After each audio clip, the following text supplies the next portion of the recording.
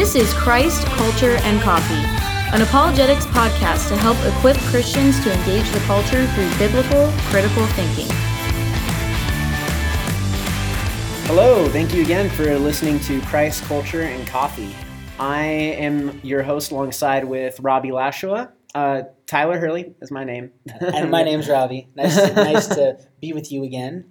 Awesome, thanks. And today we are going to be talking about a cultural phenomenon, superheroes. Superheroes. Infinity War came out. Yes, the big battle for the Infinity Stones. Hasn't it broken a lot of box office records? It has broken almost every box office record. And by the time this podcast probably comes out, it will break more, is what it's predicting. That's crazy. They think it's very likely that it's going to be the first movie to hit $2 billion grossing domestically. Yeah. To be honest, they're going to need that much money to pay all the stars they had in that movie. Probably.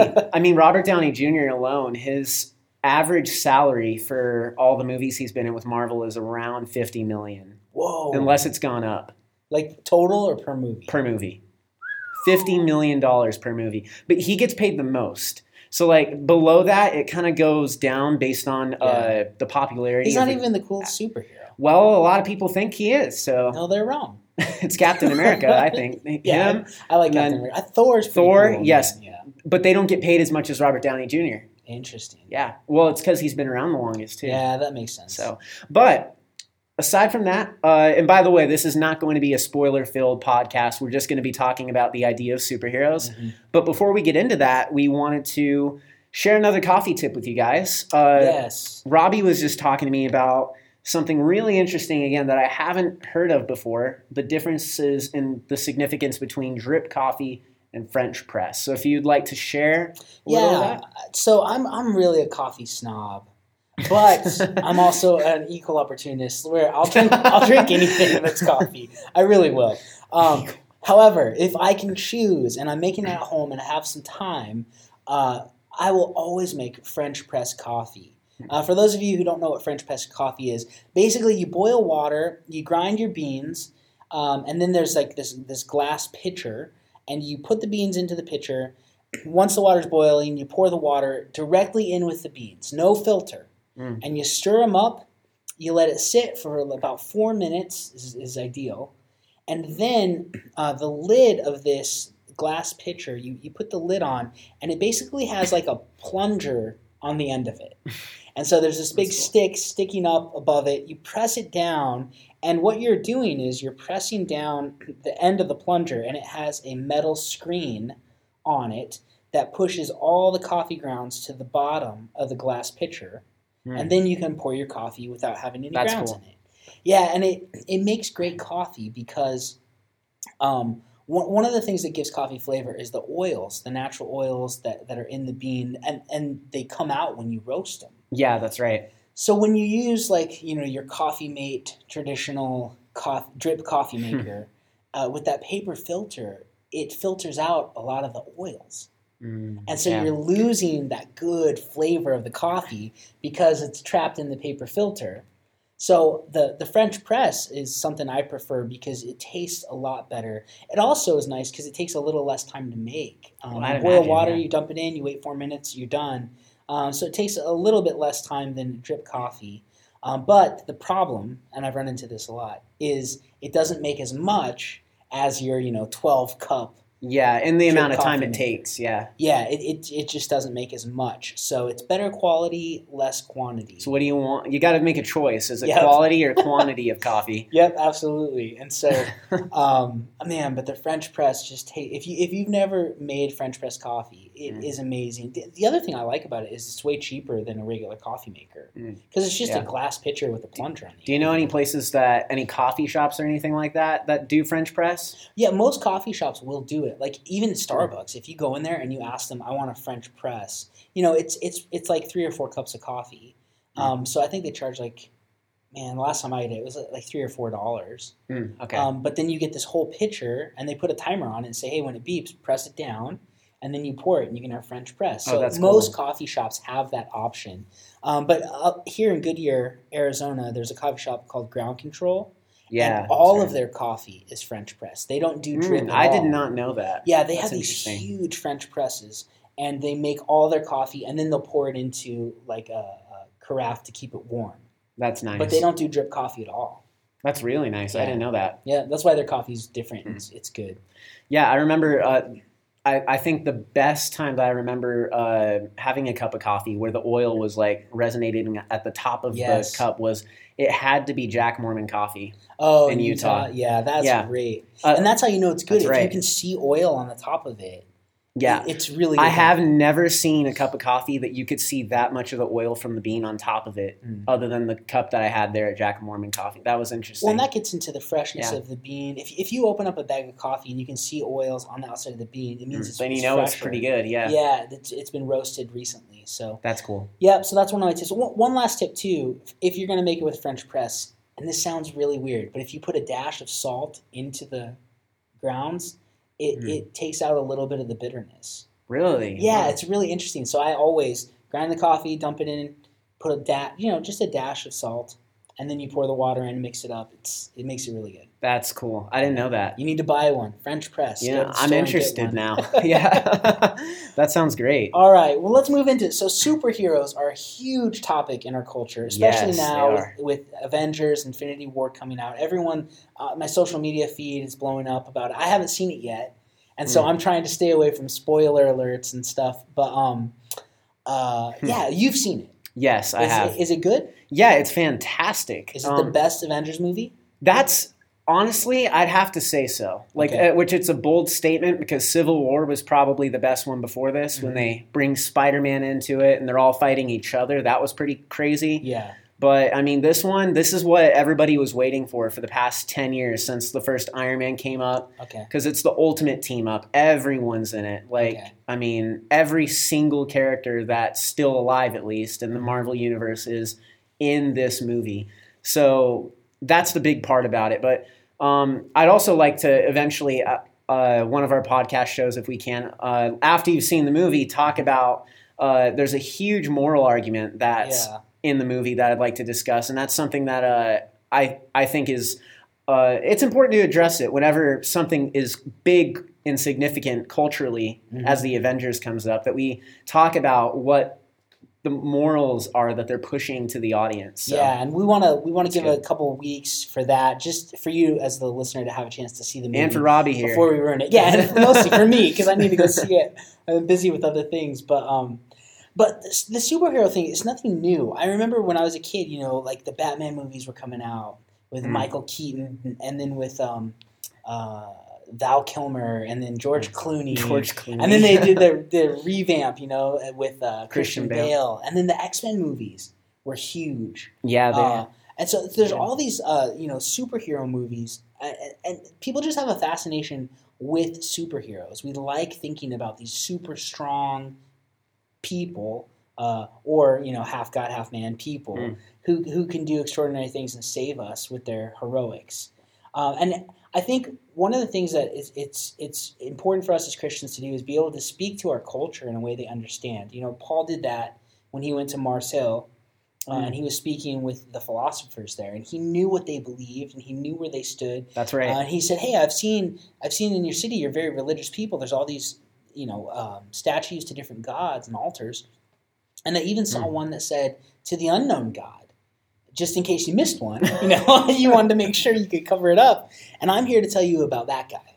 And then so again, being able to use and talk with what's going on in our culture and leverage it for the gospel and help people see Jesus through it. I think that's a really important skill that we should develop. And so we wanted to share with you an argument today that you could use because of the popularity of superheroes.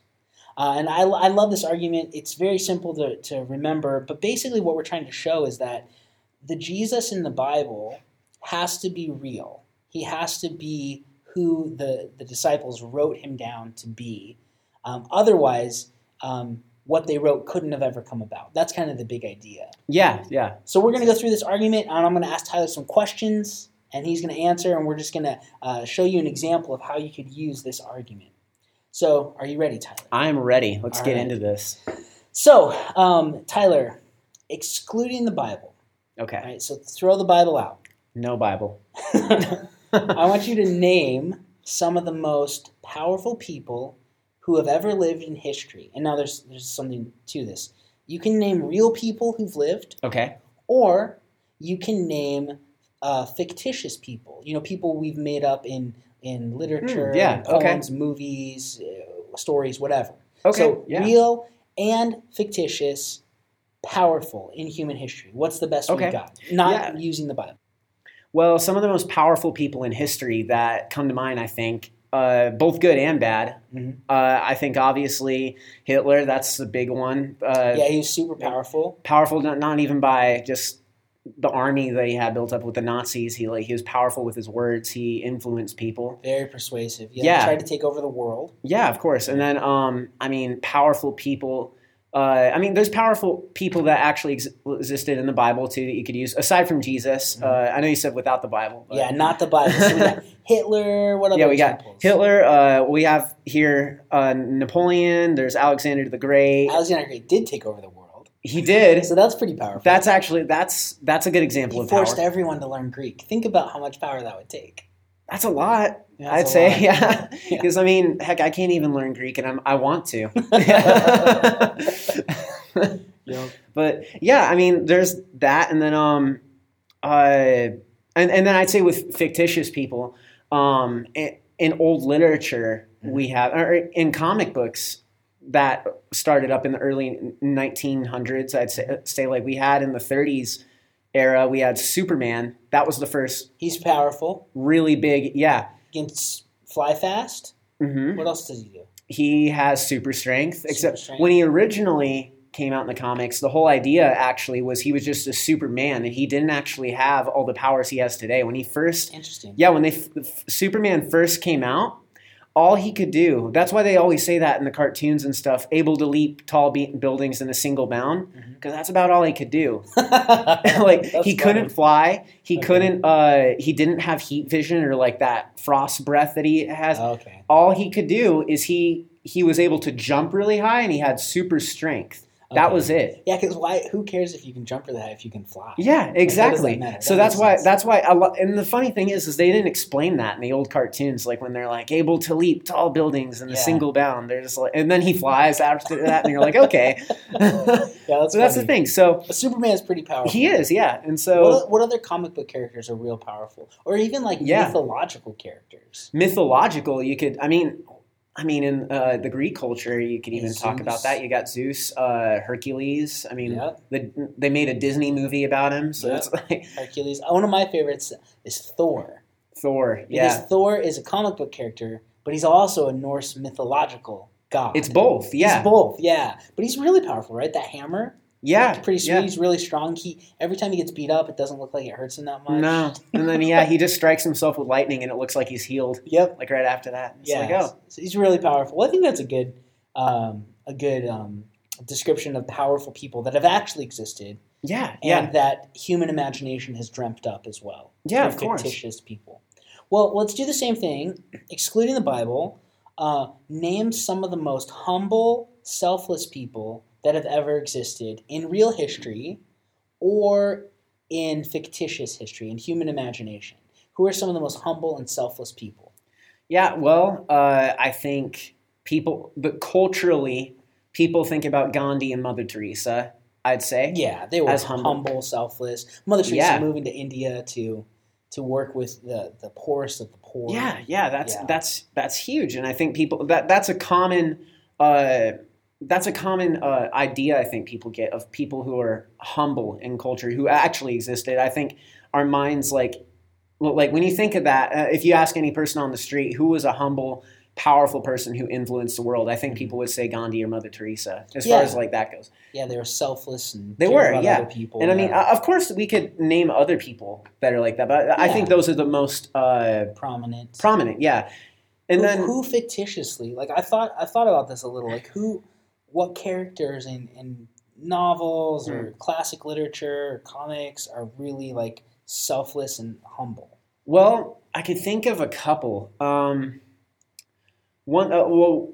is that there's superheroes that are a bit more selfless and humble. Like, you know what's a really good example of this, I think, is Batman in The Dark Knight Rises. Mm-hmm. At the very end of the whole trilogy, sorry, this is a spoiler, I guess, if you haven't seen it, but it's been out forever. Yeah. So the very end of The Dark Knight Rises, he sacrifices himself to save Gotham. He kills himself, basically. Mm-hmm. Well, he's not actually dead is a thing, but everybody thinks he is.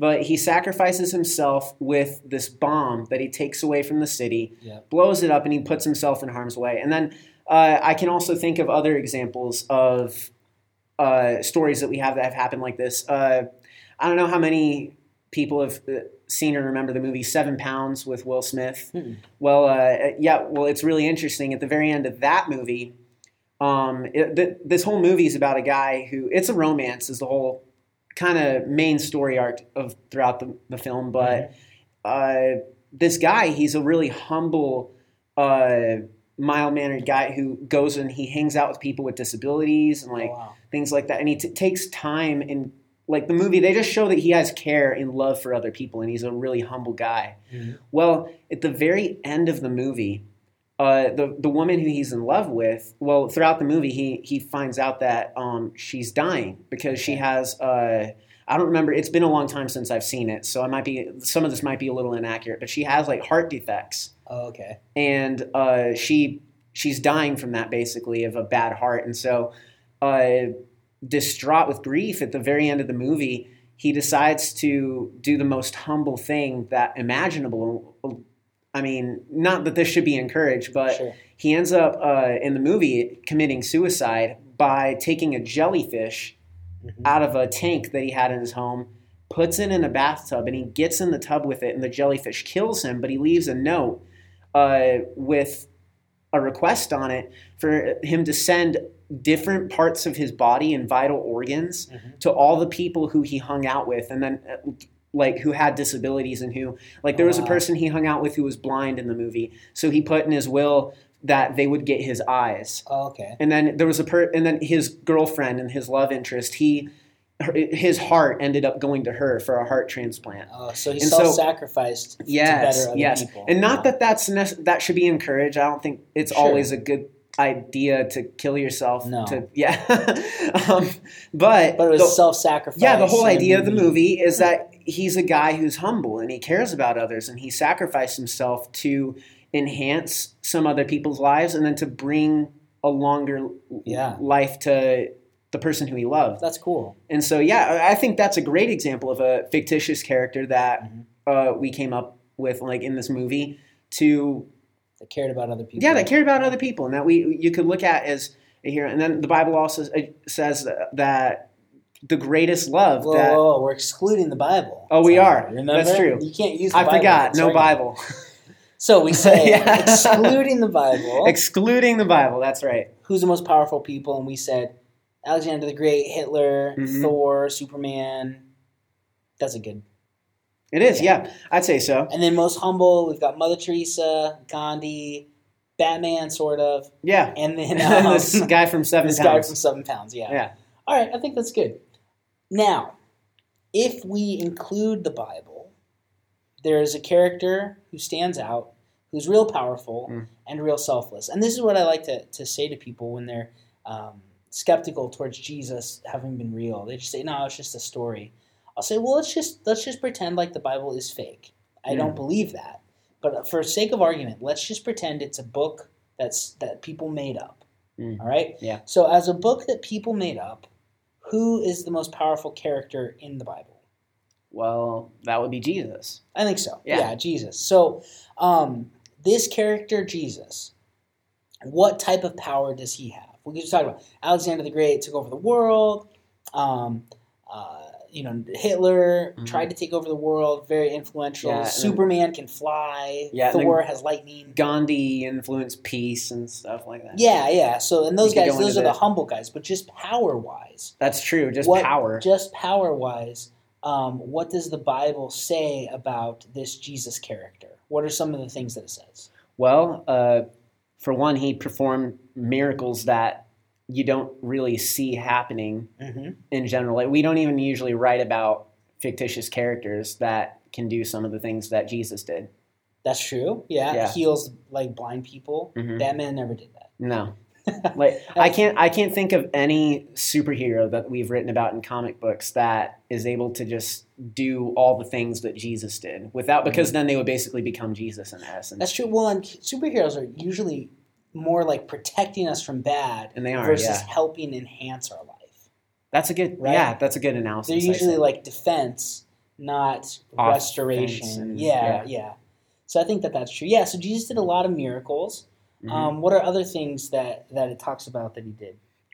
For one, I'd say he was always there. That was one thing. Is that Scripture from the beginning is that he was there in the beginning alongside God. So he existed before the beginning of time. So that kind of gives him power in essence of the fact that he's outlasted all the rest of humanity. And then he's always been. Yeah, that's powerful. Yeah, he's always been. And then along with that too, in John 1:1-3, it talks about that through him all things came into being, and apart from him nothing came into being that has come into being. Yeah. So again, with my skeptical friends, I'll say, just as a fictitious character, that's saying that this guy Jesus was powerful enough to create everything. So he'd have to be. Alexander the Great took everything over, but he didn't make any of it. Yeah, Superman flies through space super fast, but he didn't make space. Jesus made space. Yeah, he made everything that he's manipulating and changing for good and stuff. So it's like... Yeah, so he's the creator of all things. And so I always think that's interesting because the power of Jesus in creating all things is bigger than Superman being able to fly fast or stop a bullet. It is, yeah. Or freeze breath or, whatever. Yeah. But even more than Hitler, because they didn't make anything.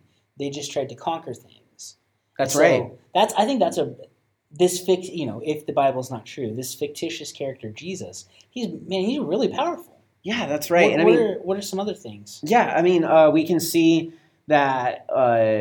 That's a good example too. We were talking about how Superman, he flies through space, but Jesus created space. Made space. Yeah. He made space, and even in Mark 4:39. It talks about how Jesus, it says, and he got up and rebuked the wind and said to the sea, "Hush, be still." And the wind died down. It became perfectly calm. Mm-hmm. Now, the difference between that and Superman is Superman, he can just blow and then he can move the air that's already there. But Jesus can literally tell the air what to do, and it just does it.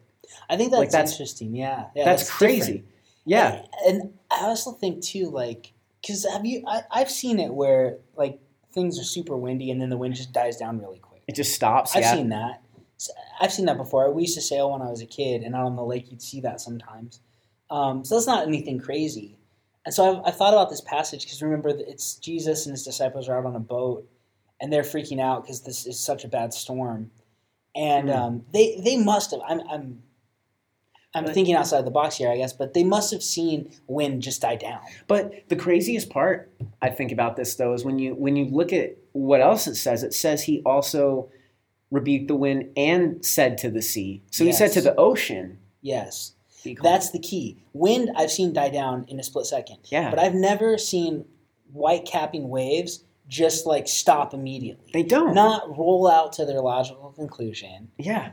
And that freaked me out. And that's exactly what it says happens to them. It said that they were afraid, and they said, "Who is this guy that even the wind and the sea obey him?" So that's powerful. It is, yeah. A couple other things. If he's a fictitious character, what did this fictitious character Jesus do? Well, he raised multiple people from the dead. Yes, multiple people, not aside from himself. Yeah, he raised himself, but he also raised Lazarus, the widow's son, Centurion's daughter. Yep, he raises people from the dead. Yeah, Superman has never done that. No, Alexander the Great didn't do that. No, Hitler did not do that. They were good at killing people and taking them to their death, but not bringing them back from the dead. Yeah, they couldn't do that. So again, we could talk about the power of Jesus all day, but this character Jesus, if the Bible is just a book made up by humans, would you say that there's not a person in real history or fictitious history, fictitious characters we've dreamt up, more powerful than this character Jesus? I don't think you can claim that.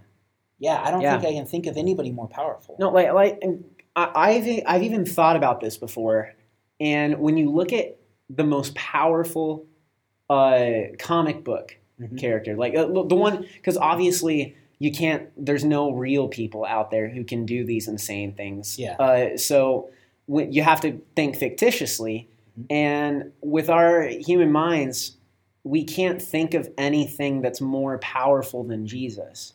I don't think basically. so. The guy creating everything. We've never dreamt up somebody that can do all that kind of stuff. No, like Superman, I think I could argue is the most powerful you could think. Or I mean, if you want to get into super specifics, like even like Dragon Ball Z, like those type of things, like super powerful, like almost godlike creatures. But where do you get that term godlike from? Is the idea? It's like so. I think it's fascinating because you can't really come up with a superhero or someone in culture who's more significant than Jesus in power. Yeah, nobody. I can't think of anybody in real history or in fake history, right? Yeah, in Tolkien books, in Narnia, who's more powerful than this character in the Bible, Jesus, right? Because if we're talking about their skeptical friend, I'm not saying it's true, but he's easily the most powerful character ever dreamt up. Now, what about for humility and selflessness? Who's the most humble and selfless person in the Bible? Just happens to be that Jesus. Have to be Jesus. Yeah. Yeah. Again, and this is what's interesting to me. Hitler and all those guys, Hitler, Alexander the Great, Thor. They're not very selfless. They're not. They're not humble. So you hardly have power and humility coming together in a person, right? You do. So what are some of the things, in Scripture, what do we see that this Jesus character, what did he do? How was he selfless? How was he humble? Well, his main goal when he was here on earth was service. That was the whole thing. But how do we know that? Because here's the example in Scripture. It says in Matthew 20, verse 28, it says, just as the Son of Man did not come to be served, but to serve and to give his life as a ransom for many. And Jesus, the character Jesus, is the one who's saying that. It is, yeah. Yeah. I didn't come to be served, but to serve and to give my life. And then he didn't just say it either. Like you look at throughout Scripture and you see like examples where he got down and he served. Like not even just from the aspect of his death. Like, you see him like washing people's feet, like humbling himself and being a servant to others in general. Yeah. Just like he sacrificed everything for people during his time here. And rather than claiming around to everybody so super openly and saying, I am God, and made everyone bow down and worship him. Yeah. Well, and if you take this, again, the character Jesus from the Bible, it says that he's eternal God who had everything in perfect harmony with himself. Yeah. And he left all that to come to this messed up world, to be mistreated. And while he was here, like you said, to wash people's feet, to heal blind. He wasn't blind, but he's helping other people. Yeah. He wasn't lame, but he's helping other people. And then he ultimately sacrifices himself for something he didn't ever do. For what? For other people. So he's completely selfless. One thing I think is really interesting too about it is if you read the Bible, he's super powerful with all these supernatural abilities, healings and stuff. He never once uses his supernatural power for himself. He doesn't, yeah. And that's what he was tempted to do. Yeah, well, if you think about it, he multiplied bread and fish for people and fed 5,000. But when he's in the desert by himself and he's tempted to turn rocks into bread, he won't do it. Because it's for himself. Because he's not about serving himself. Yeah, I think that's interesting. Honestly, and that's the crazy part about that. I think that, at least for me, like as a Christian, like looking at that right now, if I read in Scripture that Jesus ended up making bread for himself, like after he started, like honestly, I don't think I would have thought anything of it. Because if you think about it, like there's nothing inherently bad about him using that. But the fact that he didn't just shows that he had a completely different purpose when he was here. His whole sole purpose was only to use his ability and his power to help and to serve for other people. And that's the significance of it. I think so. And so with this character Jesus, we've got I think, the most powerful person in all of real or fictitious history. Absolutely, we do. And we've got the most humble, selfless person in all of real or fictitious history. Mm-hmm. Right? So this is kind of the big idea when I'm talking with skeptics. I'll say, okay, you can lead them through that, right? And it's kind of fun because there's superhero arguments you can bring in. Then I'll say, okay, so you don't believe Jesus is a real person. You don't think what the Bible says is true. And they'll say, no, I don't believe it. You know, say, okay. So this is my question for you. If you don't believe that he was a real person, I would like for you to answer how a group of fishermen and tax collectors could dream up the most powerful and most humble person in all of human literature. Think about it. Mm-hmm. Not Homer, not Shakespeare. No. Yeah. Peter. How did he come up with the best character of all time? That takes a lot. That in and of itself kind of sounds like a miracle, to be honest. You're telling me these Galilean fishermen from nowhere, Israel, they're not even from the city. Yeah, right? They're not. They're from out in the boondocks. They make up the greatest character of all time, not the comic book writers. Yeah. Right? Not modern day Hollywood. Peter. And then James. Not only that, even if let's give them the argument that they did make it up. Yeah, let's pretend they did make it up.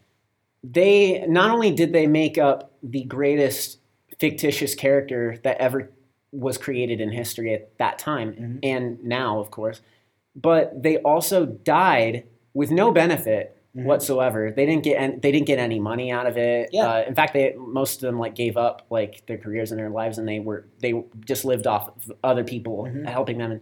And it was basically it was just the fact that they ended up realizing that Jesus himself, being this humble character, that for them to make that up. And to die for it. And then to die for it, when you realize that it doesn't make sense, then... I don't think they could make up this character. And I don't think if you did make it up, you'd be willing to die for something you knew you made up. Yeah, that's the thing. So that leads me to think maybe this guy was real. That's the only conclusion. It'd have to be that. I can't believe that Peter and Matthew and John can make up the greatest fictitious character in all history and then die for it. With no benefit. With no benefit to themselves. Yeah, they didn't get rich and famous. They weren't selling the rights to Hollywood. They weren't making comics. They were the most hated men of their culture. Yeah, they got run out of town and killed for it. And so it makes... The only thing that makes sense to me is, okay, but I have this book. It's around. It has this character in it. So where did it come from? Well, maybe they just wrote down what was happening. That seems like a more plausible explanation than they made up the best character of all time. I think that's exactly what happened. And I think that's a good argument that we can use with people who cast doubt on Scripture. They have to admit the Bible exists, right? They're all over the place. They're all over the world. And so then we say, okay, well, where'd the story about this fake guy come from? I don't think it could have come from Galilean fishermen when Homer couldn't figure it out. When Shakespeare couldn't figure it out, when Dante, when all of the Greek and Roman historians, we don't have anything this good anywhere. And you're telling me that some fisherman and a tax collector made up this guy. And they didn't just make him up once, right? He's in the 4 Gospels. Yeah. So they all had this guy. 4 different times somebody's writing about this, and they all coincide together. It just seems really impossible to me. I think the better explanation is this guy really did exist, and they just wrote down what they saw. Yeah, that makes the most sense with this argument. Yeah, I think it's a good argument. I think we can use that to talk to people, especially leveraging the superhero thing. Yeah, people love to talk about powerful superheroes and this cool movie that Thor had. I think what a great idea that I would encourage any listeners to do is if you have any friends who haven't seen it yet, or maybe they have seen Infinity War, take them out to go see the movie, and then talk to them about it and say, hey. I was just thinking recently, what are some of the best superheroes that we've ever had? See, and then all of a sudden, there's the conversation. It's practical, it's engaging, and then it leads to the gospel. Yeah. And it's easy. And if you take them out after the movie and you buy them some ice cream or coffee or something, and they're gonna like it. They're gonna enjoy the time, and you can steer the conversation towards Jesus by using this cultural icon. And it's in a comfortable way because it's it's on topic of what you're doing. You don't have to awkwardly just bring up the gospel, like go to the movies and then afterwards say, "So, do you know Jesus?" Like, you can just straight up bring the culture in a redeeming way. You can, to Jesus, and that's what we all should be doing. We should be looking for opportunities like that to do. Yeah, absolutely. So I hope this argument helps you guys out, and I hope you can utilize it with Avengers: Infinity War. Take some people to go see it, and then, like Tyler said, spend some time talking about Jesus and who he was in this argument. Yeah. Well, thanks for joining us today on Christ, Culture, and Coffee. We will see you guys next time. Yep, thanks for listening. You have been listening to Christ, Culture, and Coffee, a podcast ministry of Desert Springs Community Church in Goodyear, Arizona. For more information, visit our website at dscchurch.com.